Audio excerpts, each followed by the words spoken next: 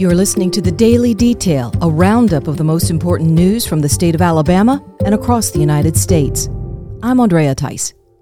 A group of U.S. senators, including two of Alabama's, have officially filed a challenge to the federal vaccine mandate. The challenge will be through the Congressional Review Act, which allows for Congress to initiate and implement the process of nullifying an executive branch order. Senator Mike Braun of Indiana is leading the effort. He is the ranking member of the Senate Employment and Workplace Safety Subcommittee. 47 other Republican senators are on board with this effort, including Senate Minority Leader Mitch McConnell and Alabama Senator Tommy Tuberville and Richard Shelby. The resolution was received by a Senate committee this week and is scheduled to go to the Senate floor for a full vote sometime in December. Senator Braun says that Republicans are united in opposing this federal overreach and that the consequences of this mandate is not a partisan issue but affects all Americans and all 50 states. The Alabama Baptist Convention has a new president. The organization has held its annual convention this week in Decatur. Messengers were sent to represent all the Baptist churches here in the state. They voted on electing Pastor Buddy Champion to lead as president for the next 3 years. Champion is the senior pastor at First Baptist Church of Trussville. He's been senior pastor there since 2006 and has seen that church grow to a membership of now 5,000. Champion is a graduate of Samford University and Southwestern Baptist Theological Seminary. The Alabama Baptist Convention is the largest denomination here in the state, with 3,200 churches and 1 million members. The state superintendent of schools, Dr. Eric Mackey, is supporting Governor Ivey when it comes to a new policy implementation being delayed. Mackey spoke with WBRC News, saying he supports a delay of the plan to hold back third graders who aren't at acceptable reading levels.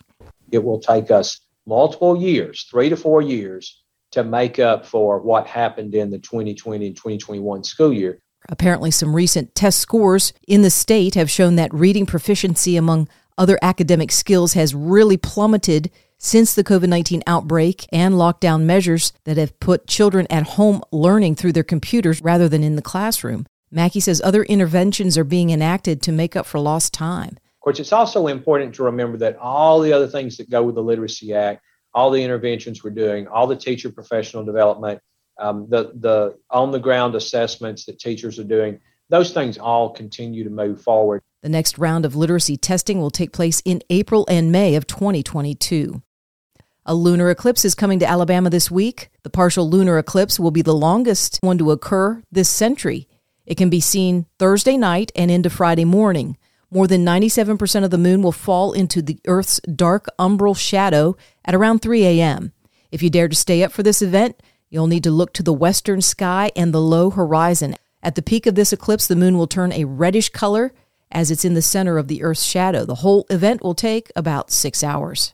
There's a man in DeKalb County who has earned the name Bicycle Man. Leon McClung is 91 years old.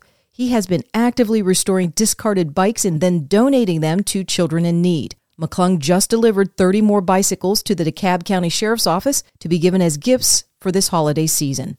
WIAT News caught up with McClung and found out that he also includes a handwritten note with each bike. That note gives credit to God for guiding McClung's skilled hands for the past 91 years and wishes the recipient to enjoy the bike and look for God's guidance as well. For more in-depth stories affecting the state of Alabama, go to 1819news.com.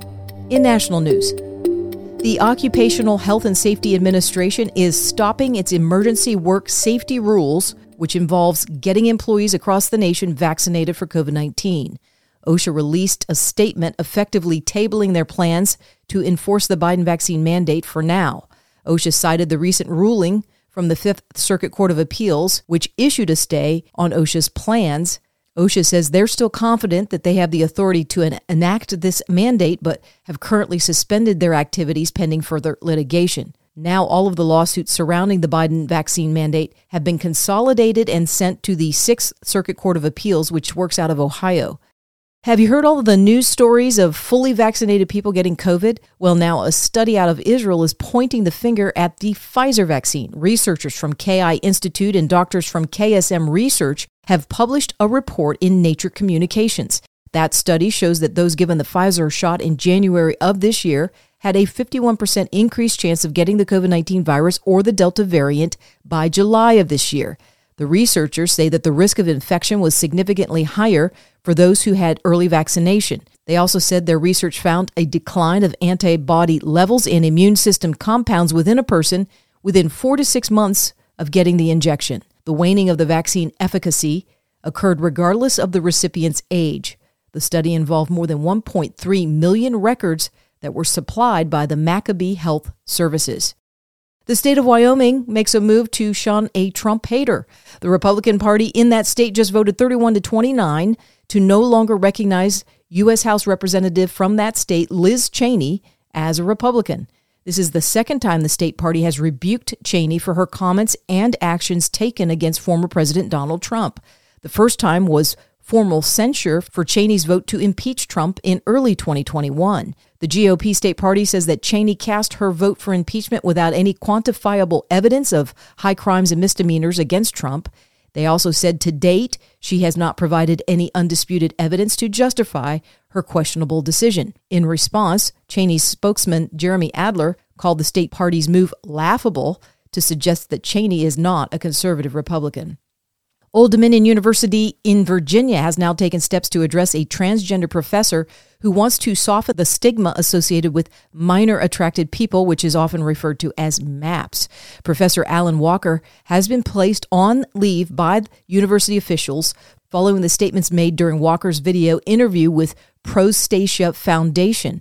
Walker says a stigma surrounding pedophilia can lead to harm because people don't understand the difference between MAPS and sex offenders, between attraction and criminal behavior. Walker is assistant professor of sociology and criminal justice. ODU President Brian Hemphill said in a statement following Walker's placement on leave that he wanted to say in the strongest terms possible, child sexual abuse is morally wrong and has no place in our society. And Texas Senator Ted Cruz is the first to use the term Biden's cages when it comes to illegal migrant children being held at the border. He did so as he grilled the Secretary of the Department of Homeland Security, Alejandro Mayorkas. How many children have been in the Biden cages in calendar year 2021? Senator, I respectfully disagree with your use of the term cages. Fine, you can disagree with it. How many children have been in the Biden cages? I've been to the Biden cages. I've seen the Biden cages. How many children have you detained at the Donna Tent facility in the cages you built to hold kids? How many children have been in those cages?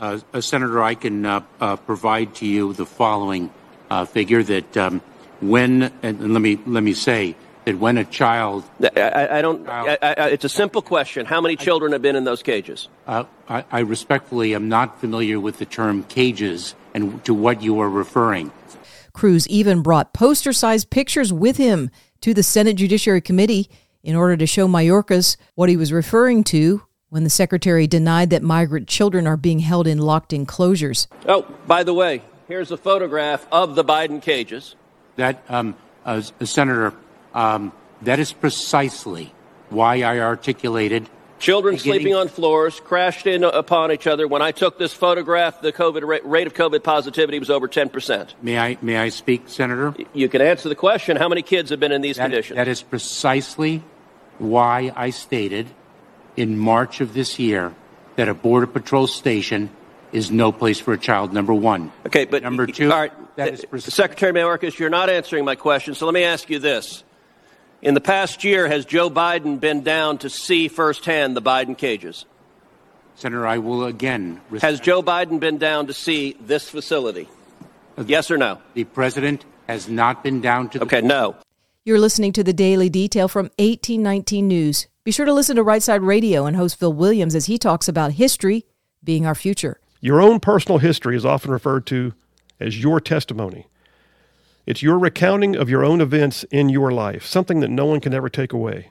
I mean, think about it. When Peter and John were called on the carpet to be confronted by the religious leaders, they were told in Acts chapter 4 to never speak the name of Jesus again. What did Peter answer? He said in verse 13, I believe it was, he said, I cannot stop speaking what I have seen and heard, because it was his story. It was part of his history, and it guided him. The same is true for bodies of people collectively, like communities and nations. So I believe there's two rules about history. One that everyone knows is the old adage that if we do not pay attention to our history, then we're doomed to repeat it. meaning that we must always see the true vision, good and bad, of our past and work to avoid those past mistakes. But the second one is sort of an adage of my own making, I guess. I believe that if we allow our history to be rewritten, to have our stories removed or abolished, that we will lose sight of our future. It is the stories of our past that set the tone for our future. Past successes breed more successes. Past failure breeds resilience and a desire to overcome. Past victories breed patriotism. Past defeats build a desire to never be in that position again. The past is not where we should live. You cannot rest on your past. But you must remember it. You must understand it. It is from your past that you build your testimony, that story, like Peter and John, that no one can ever take away from you because it's your story. History. I say know it. Embrace it and live better because of it. You can find that podcast at rightsideradio.org.